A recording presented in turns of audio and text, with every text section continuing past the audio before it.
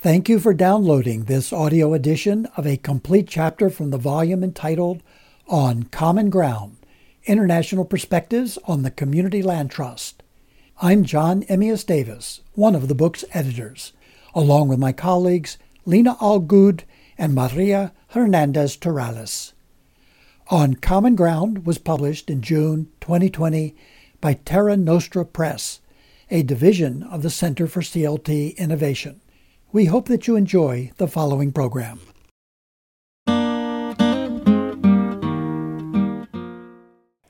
Chapter 23, A Reflection on the Bioethics of Community Land Trusts. Written by Maria E. Hernandez Torrales. Read by Susan Allen Craig. That the house of everyone is to him as his castle and fortress, as well for defense against injury and violence, as for his repose. Sir Edward Coke, 1552 to 1634, English judge and jurist. Housing is a topic that invites us and summons us. It invites us to reflect on the meaning of housing with regard to the development of human beings.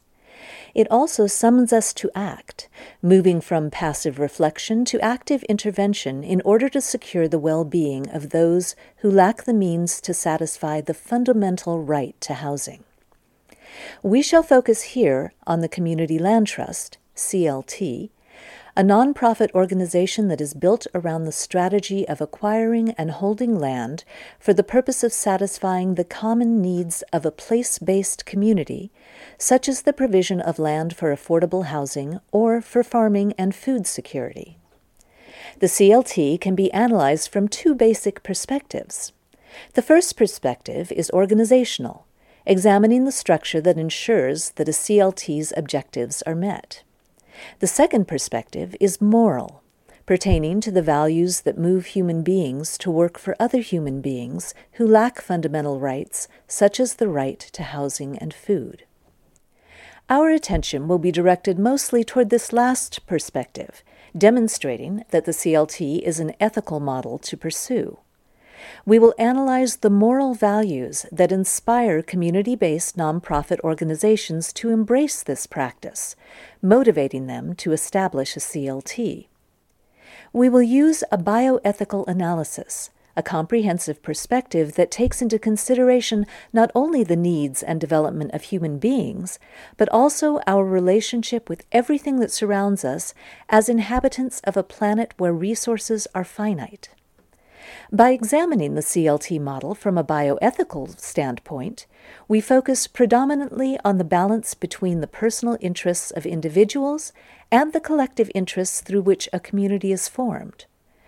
From this standpoint, we conclude and affirm that the CLT is an ethical model, one imbued with a particular set of values pertaining to satisfaction of a right to housing and a right to a decent life. In this regard, a CLT walks a path and reaches a destination that is distinct and separate from the path typically followed by a fragmented and individualistic society. Bioethics as a tool for analysis and reflection. In the essay The Land Ethic of his classic book, A Sand County Almanac, Aldo Leopold reflected on how human beings are part of a bigger ecological system and how together characteristics of the earth and of the people who inhabit it determine the course of historical events. Additionally, all ethics are sustained by the belief that every individual is a member of a community composed of interdependent parts. Accordingly, an individual's ethics, guiding personal action in complicated or new situations, move him or her toward collaboration with other community members. The term bioethics was coined in 1971 by Van Rensselaer Potter in his monograph Bioethics: Bridge to the Future. The publication's lofty purpose was to contribute to the future of humanity by uniting two cultures, science and humanities, through the formation of a new discipline which he called bioethics. Potter stated that all ethics imply action aligned with moral standards. He specified that it is necessary to remember that ethics have to be accompanied by a realistic understanding of the relationships amongst all living creatures and the environment in which they live in, ecology in its broadest sense. Ethical values cannot be separated from biological facts. Potter also argued that, quote, "We are in great need for a land ethic, a wildlife ethic, a population ethic, a consumption ethic, an urban ethic, an international ethic, a geriatric ethic, and so on. All of them involve bioethics." End of quote. There are many problematic situations that we encounter as a society, including limited resources like water and energy, the pressures of population growth and an aging population, the lack of adequate and decent housing, our disrespect and damage of nature, global warming, and climate change. In the face of these many problems, scientific knowledge and philosophical values have to be combined and transcribed into practical wisdom so that knowledge can be used to address holistic human needs. Knowledge has to strengthen the individual while simultaneously strengthening society. Bioethics advocates a concept of progress that places an equal emphasis on the individual and the collective. Individual progress and societal progress are interdependent, and ideally, they are pursued in such a way as to be equitably and sustainably in balance. Over the course of its 48 years of existence, bioethics has become one of the most highly developed fields in the study of applied ethics. A major contribution was made to bioethics by Tom Beauchamp and James Childress, according to Professor Jorge José Ferrer, when they proposed 4 general principles as the basic pillars on which a bioethical analysis could be built. 1. Respect for the autonomy of our choices. 2. Non-maleficence. 3. Beneficence. And 4. Distributive justice. As discussed by Professor Ferrer, these principles do not establish specific standards for all the situations we face daily, but by using the principles as a basic framework for deliberation, we can generate the precise details that will guide our actions in a situation at hand. Within this framework, according to Diego Garcia, the deliberation process should take into consideration facts, conflicted values, the course of action or duty, and finally, the best solution that is also in accordance with norms established by the law. Respect for the autonomy of our choices assumes that our actions are taken freely and with informed consent. To determine if any given action is autonomous, it has to be intentional, understood, and free from external controls or influences. Non-maleficence entails an intentional abstention from causing harm. Beneficence requires us to contribute to the well-being of others and to act positively on their behalf. Distributive justice is based on the fair distribution of scarce resources. A material principle of distributive justice is based on the fair distribution of scarce resources, providing everyone with the material means to develop essential capabilities for a productive life. The right to housing. Housing that is decent, affordable, and secure is one of the key factors in the life of every human being. It is a social determinant of health. In the words of the Supreme Court of the United States, quote, "Housing is a necessary of life." End of quote. Without housing, it is not possible to exercise any other right. Matthew Desmond has argued that housing is the center of life. It is the shelter where we rest from all external pressures, the place where we can be ourselves. He adds that housing creates psychological stability, which permits people to invest in their homes and in their social relationships. It is also a crucial element for young people to achieve academic excellence and to complete their studies. The stability that housing provides to individuals and to families is the basis for a supportive community where residents are in control. The opposite is also true. When families or individuals lack decent, affordable, and secure housing, they tend also to lack stability in their homes, family life, neighborhood, school, job, and possessions. Housing is such an important matter that it is included in the International Declaration of Human Rights, adopted by the United Nations in 1948. Article 25 declared housing to be one of the necessary components for a decent and adequate life. Within the framework of human rights, housing is related to solidarity in the sense that people live in homes, but they are also part of a neighborhood and part of a community with an established social fabric and their own web of relations.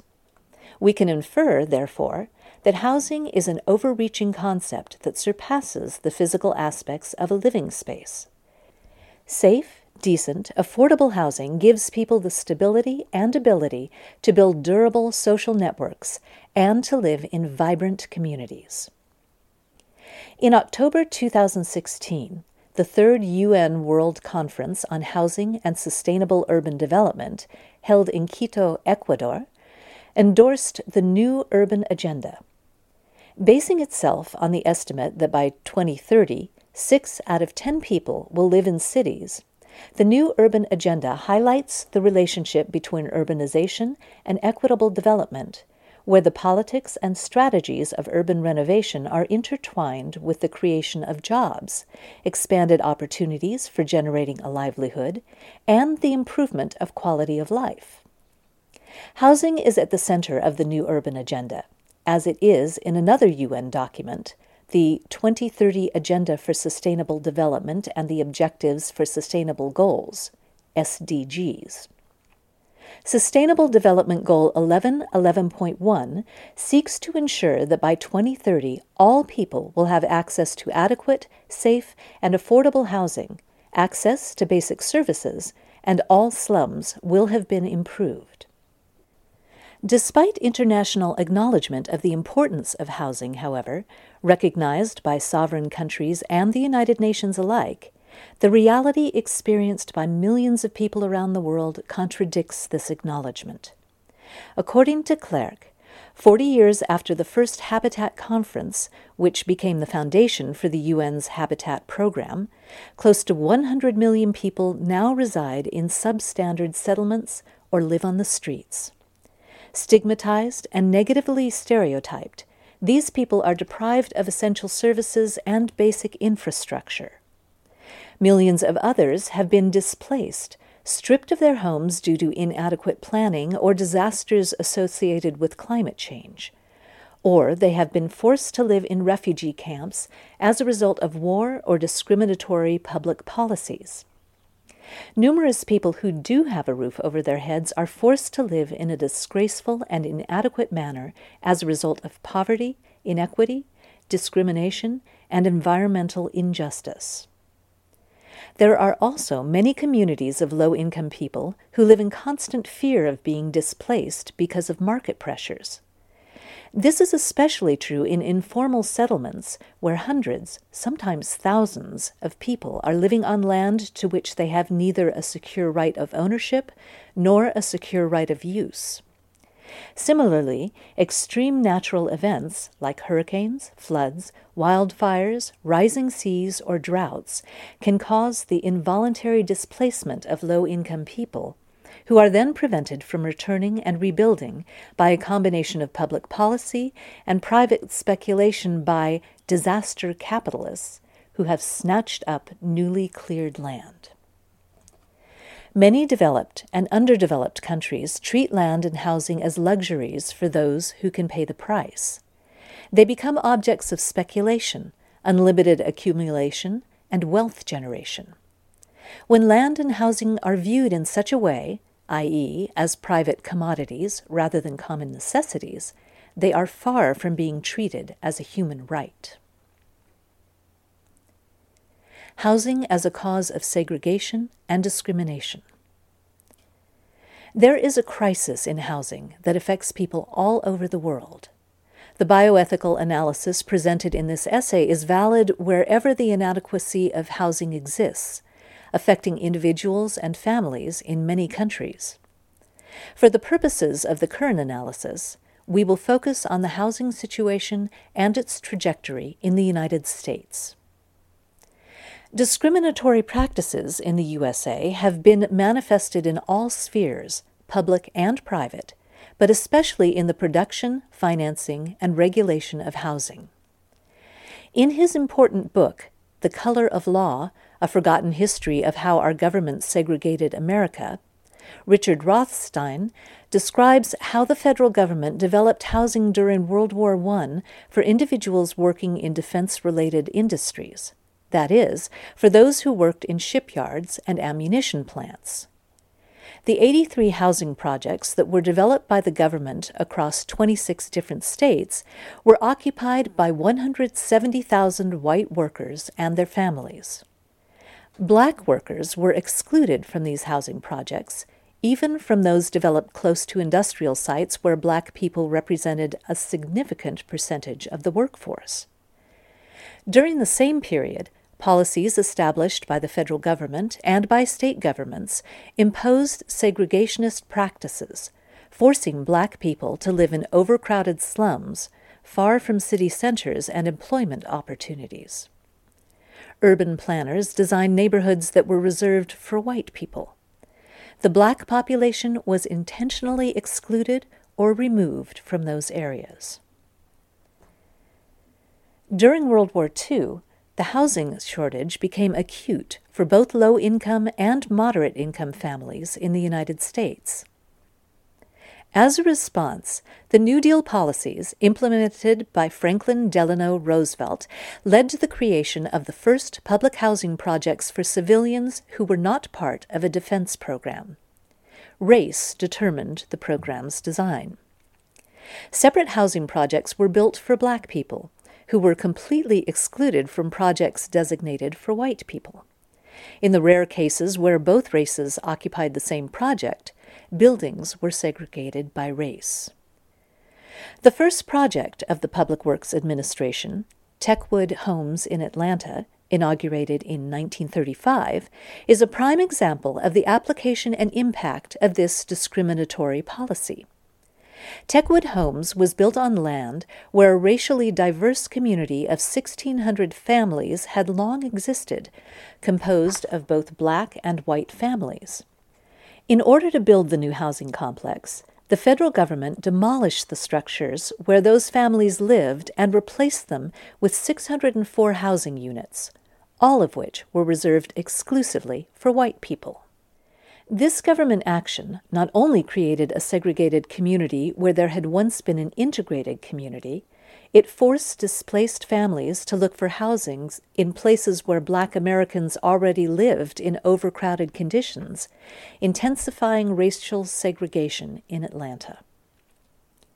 Government policy also caused the creation of new slums as the only housing option for black and economically poor people.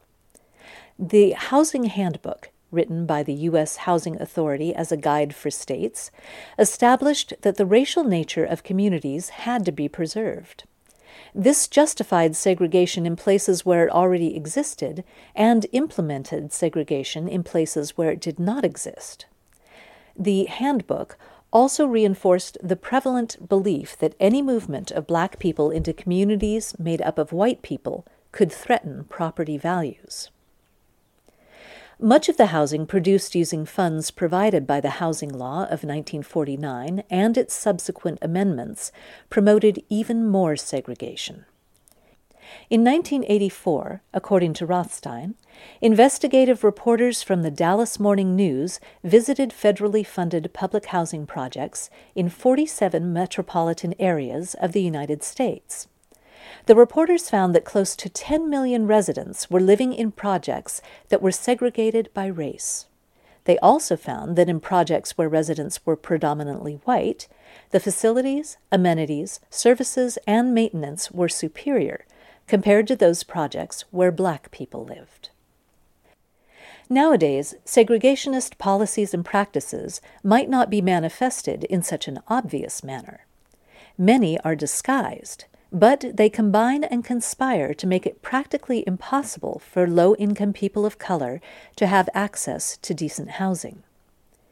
Included among these discriminatory policies and practices are exclusionary zoning, exorbitant pricing of land and housing, the development of gated neighborhoods, and the lack of public investment and private lending in poverty-stricken areas, especially in areas where people of color reside. Likewise, the quality of public infrastructure and government services offered in poverty-stricken areas is usually inferior to that offered in areas where people with greater economic power reside. Every day, fewer people have access to adequate housing. According to the renowned architect and urban planner Jamie Lerner, the lack of access to housing is one of the main causes of poverty in the United States and one of the country's most pressing issues. In the same vein, Matthew Desmond from Harvard University, in an ethnographic study conducted in Milwaukee, Wisconsin, found that families had seen their wages come to a standstill and even lowered, while the cost of housing had increased dramatically. Families that were part of this study became more impoverished with each eviction. Desmond stated that, to this day, the majority of low-income families who rent their housing are forced to spend more than half of their household income on rent and utilities, and at least one of every 4 low-income renters must spend more than 70% of their household income for housing. Millions of people in the United States are evicted every year because they cannot pay their rent. They are displaced through eviction notices rendered by the court, or informal evictions occurring on the fringes of the law. In 2013, 1 of 8 tenant farmers in the United States could not pay their rent. A similar number were sure that they would eventually be evicted. Renters are not alone in facing the possibility of losing their homes. This can happen to low-income homeowners, too.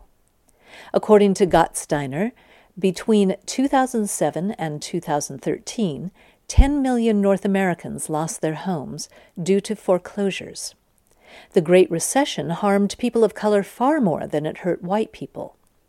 African Americans, Hispanic Americans, and Asian Americans experienced, in the words of James Carr and Katrin Anaker, quote, a catastrophic loss of wealth as a result of the burst of the national house price bubble in 2006 and the ensuing foreclosure crisis that started in early 2007, both of which have had a disproportionate impact on families and communities of color.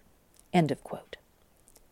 In Puerto Rico, according to government statistics, 40,136 mortgages were foreclosed in the decade between 2008 and 2018, which likely means that the same number of families lost their homes. Discriminatory policies, practices, and patterns must be tackled, whether by governmental intervention or by private action, putting an end to them.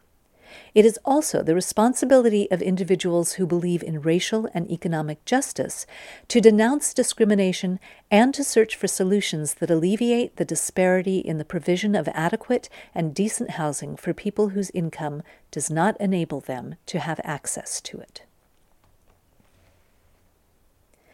The bioethics of community land trusts. The policies that affect housing are tied to policies on land use. The different approaches and regulations on real estate determine who benefits, or not, from the use of land, from the opportunities provided by land, and from the wealth that land produces. It is also important to highlight that land-related decisions are influenced by the values and ethical perspectives of those who are making use of the land. If land is considered a common good, an inheritance received from past generations and entrusted into our care for future generations, our actions in using land will be shaped and constrained in accordance with that perspective. Conversely, if we consider land, and whatever is built upon it, to be a marketable good, subject to price speculation and social exclusion, we will act accordingly. This latter perspective is prevalent throughout the world, despite consequences that have proven detrimental and hurtful for millions of people who lack secure access to land and housing. This is a social problem on a global scale, requiring solutions that take into account both the personal needs of individuals, for whom adequate housing is essential, and the collective needs of the larger community. Such measures must be sensitive to finding this balance, while also having an ethical, axiological focus on creating the conditions for a decent life. The CLT model, in this regard, is an ethical model that satisfies an individual's need for safe, decent, and affordable housing, even as it takes into consideration the surrounding community. Individual interests are secured through personal ownership of the housing structure. Collective interests are secured through the community's ownership, control, and care of the land on which the homes are built. Ownership and management of the land in a CLT are carried out by a nonprofit organization with a structure of democratic governance that is sensitive to the community's needs. Both the housing structure and the land are placed beyond the reach of market speculation, which ensures that families of moderate income or low income, no matter their race or origin, can exercise a right to decent housing. Since the housing continues to be affordable in perpetuity, that right is protected and extended far into the future. It is important to mention, for the purpose of this essay, the values that constitute the roots of the CLT model. Davis has documented the origins and development of the CLT in the United States, a model that emerged in the 1970s from the civil rights movement in the American South and from an earlier seedbed of theoretical ideas, political movements, and social experiments that had accumulated over many decades.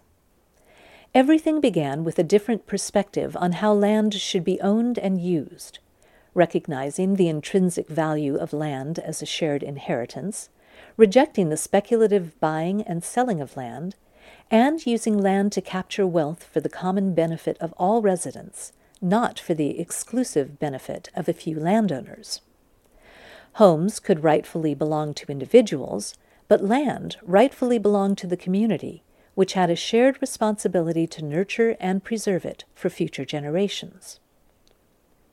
This principle of finding and sustaining an equitable balance between the individual and the community is at the heart of bioethics. It is at the heart of the CLT as well. As far back as 1982, in one of the first books written about this new model of tenure, the authors described why a CLT was needed and how it worked in the following way. Quote, "Our present property arrangements are not working well enough. It makes sense to look for alternative approaches that are based on respect for the legitimate interests of both individuals and communities, and that provide an effective means of balancing these interests. The Community Land Trust is one such approach." End of quote.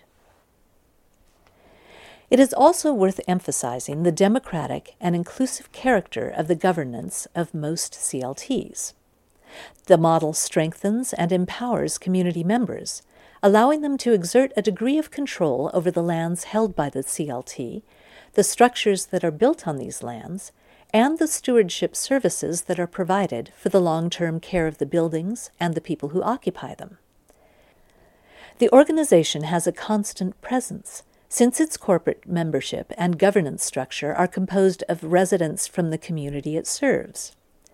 This relationship is also nurtured by engaging a body of informed people in the organization's development decisions and policy-making processes. The CLT model has three intrinsic elements, namely, sustainable community development that is led by an organization accountable to its community, development that is carried out mainly for the purpose of providing housing that will remain affordable in perpetuity for people who are low income, and development that occurs on community-owned land that the market cannot reach. This mixture of elements enables a place-based community to maintain its physical integrity, to preserve its cultural inheritance, and to protect the land's natural attributes for future generations. According to Davis, behind and beyond this basic structure, what is sometimes known as the classic CLT, there lies great adaptability, allowing organizations to adjust the model according to the needs and preferences of their own community. Notwithstanding such versatility, however, the model is imbued with similar values each time a CLT is established. These values arise from a sense of responsibility to prevent the displacement of vulnerable populations and to fulfill the basic needs of people who have been excluded from the political and economic mainstream. This is not welfare, but personal improvement and collective empowerment, a program that is focused on the development of humans as citizens exercising their rights and their duties.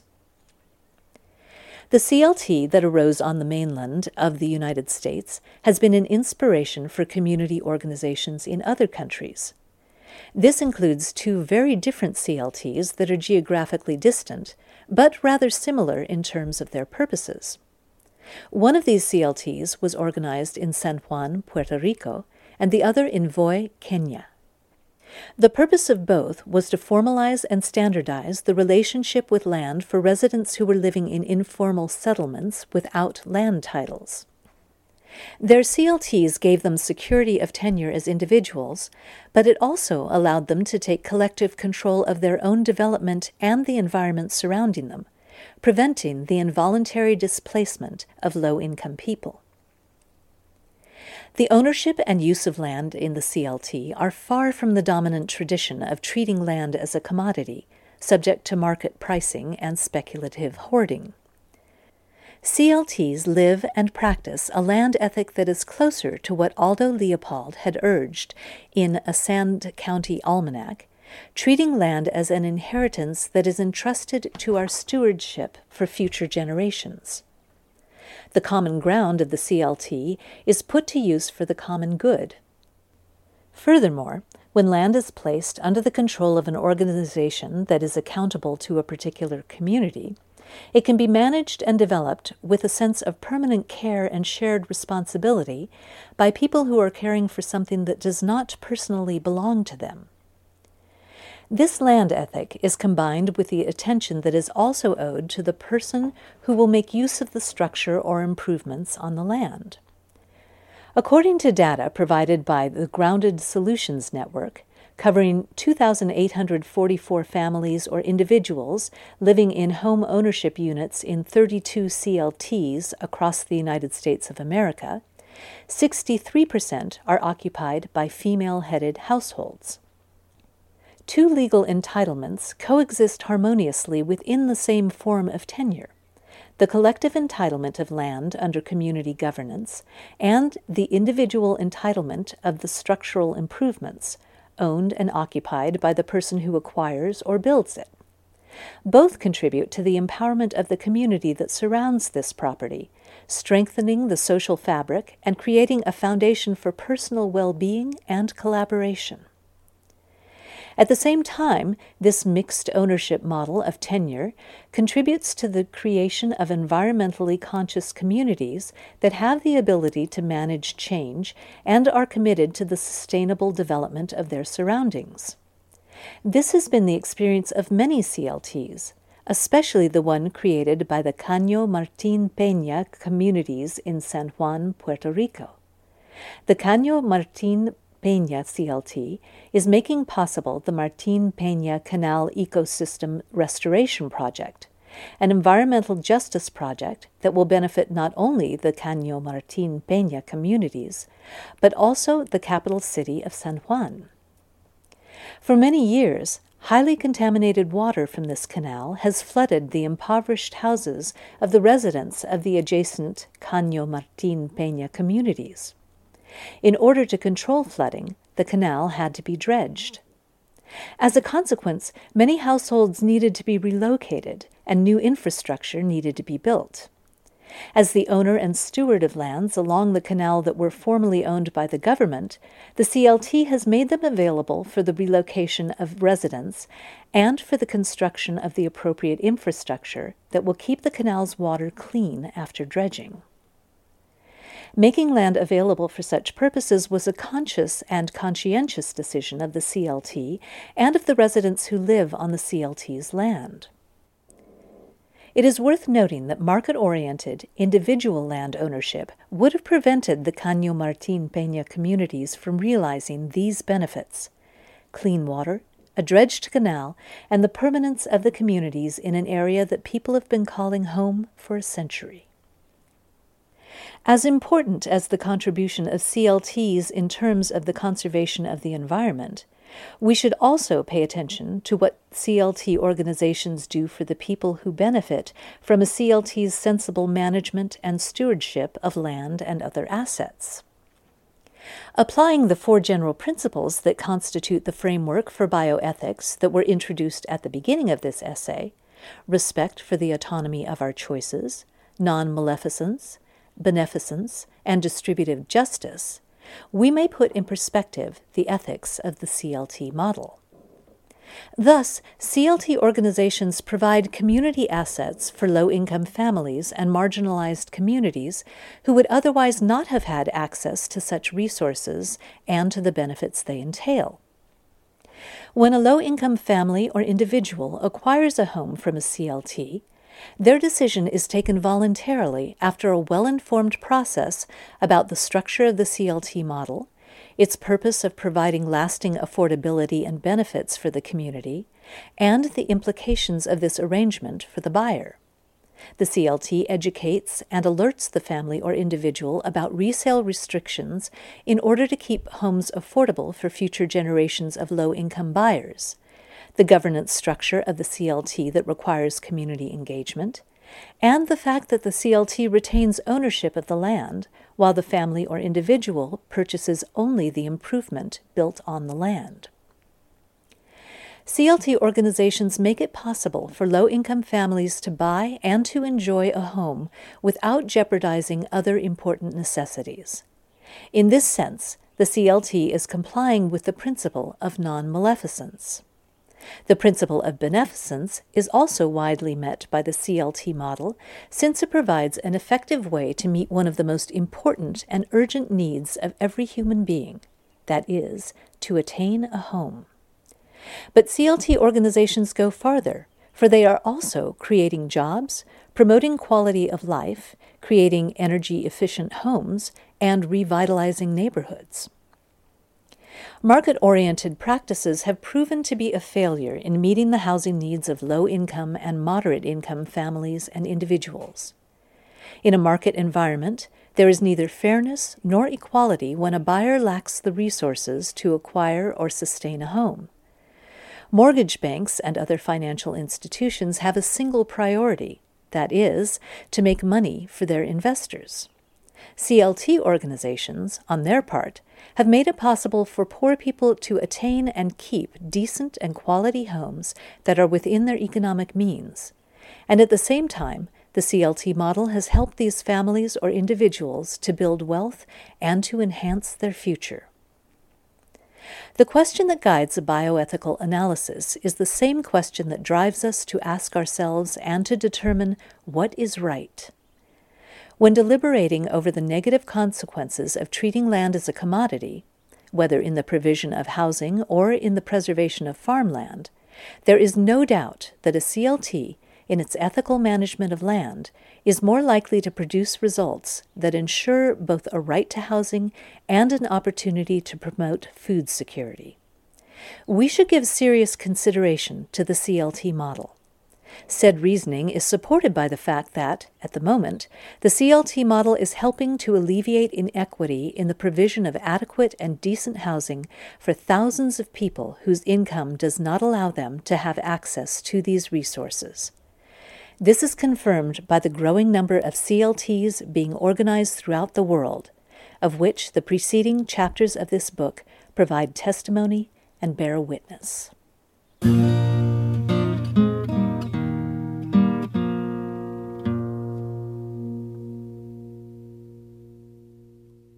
This has been an audio presentation of a published chapter from the book entitled On Common Ground. To order the entire volume of 26 essays, authored by scholars and practitioners from a dozen different countries, or to learn more about the International Community Land Trust movement, please visit the website of the Center for CLT Innovation. We can be found at www.cltweb.org. Thank you for listening.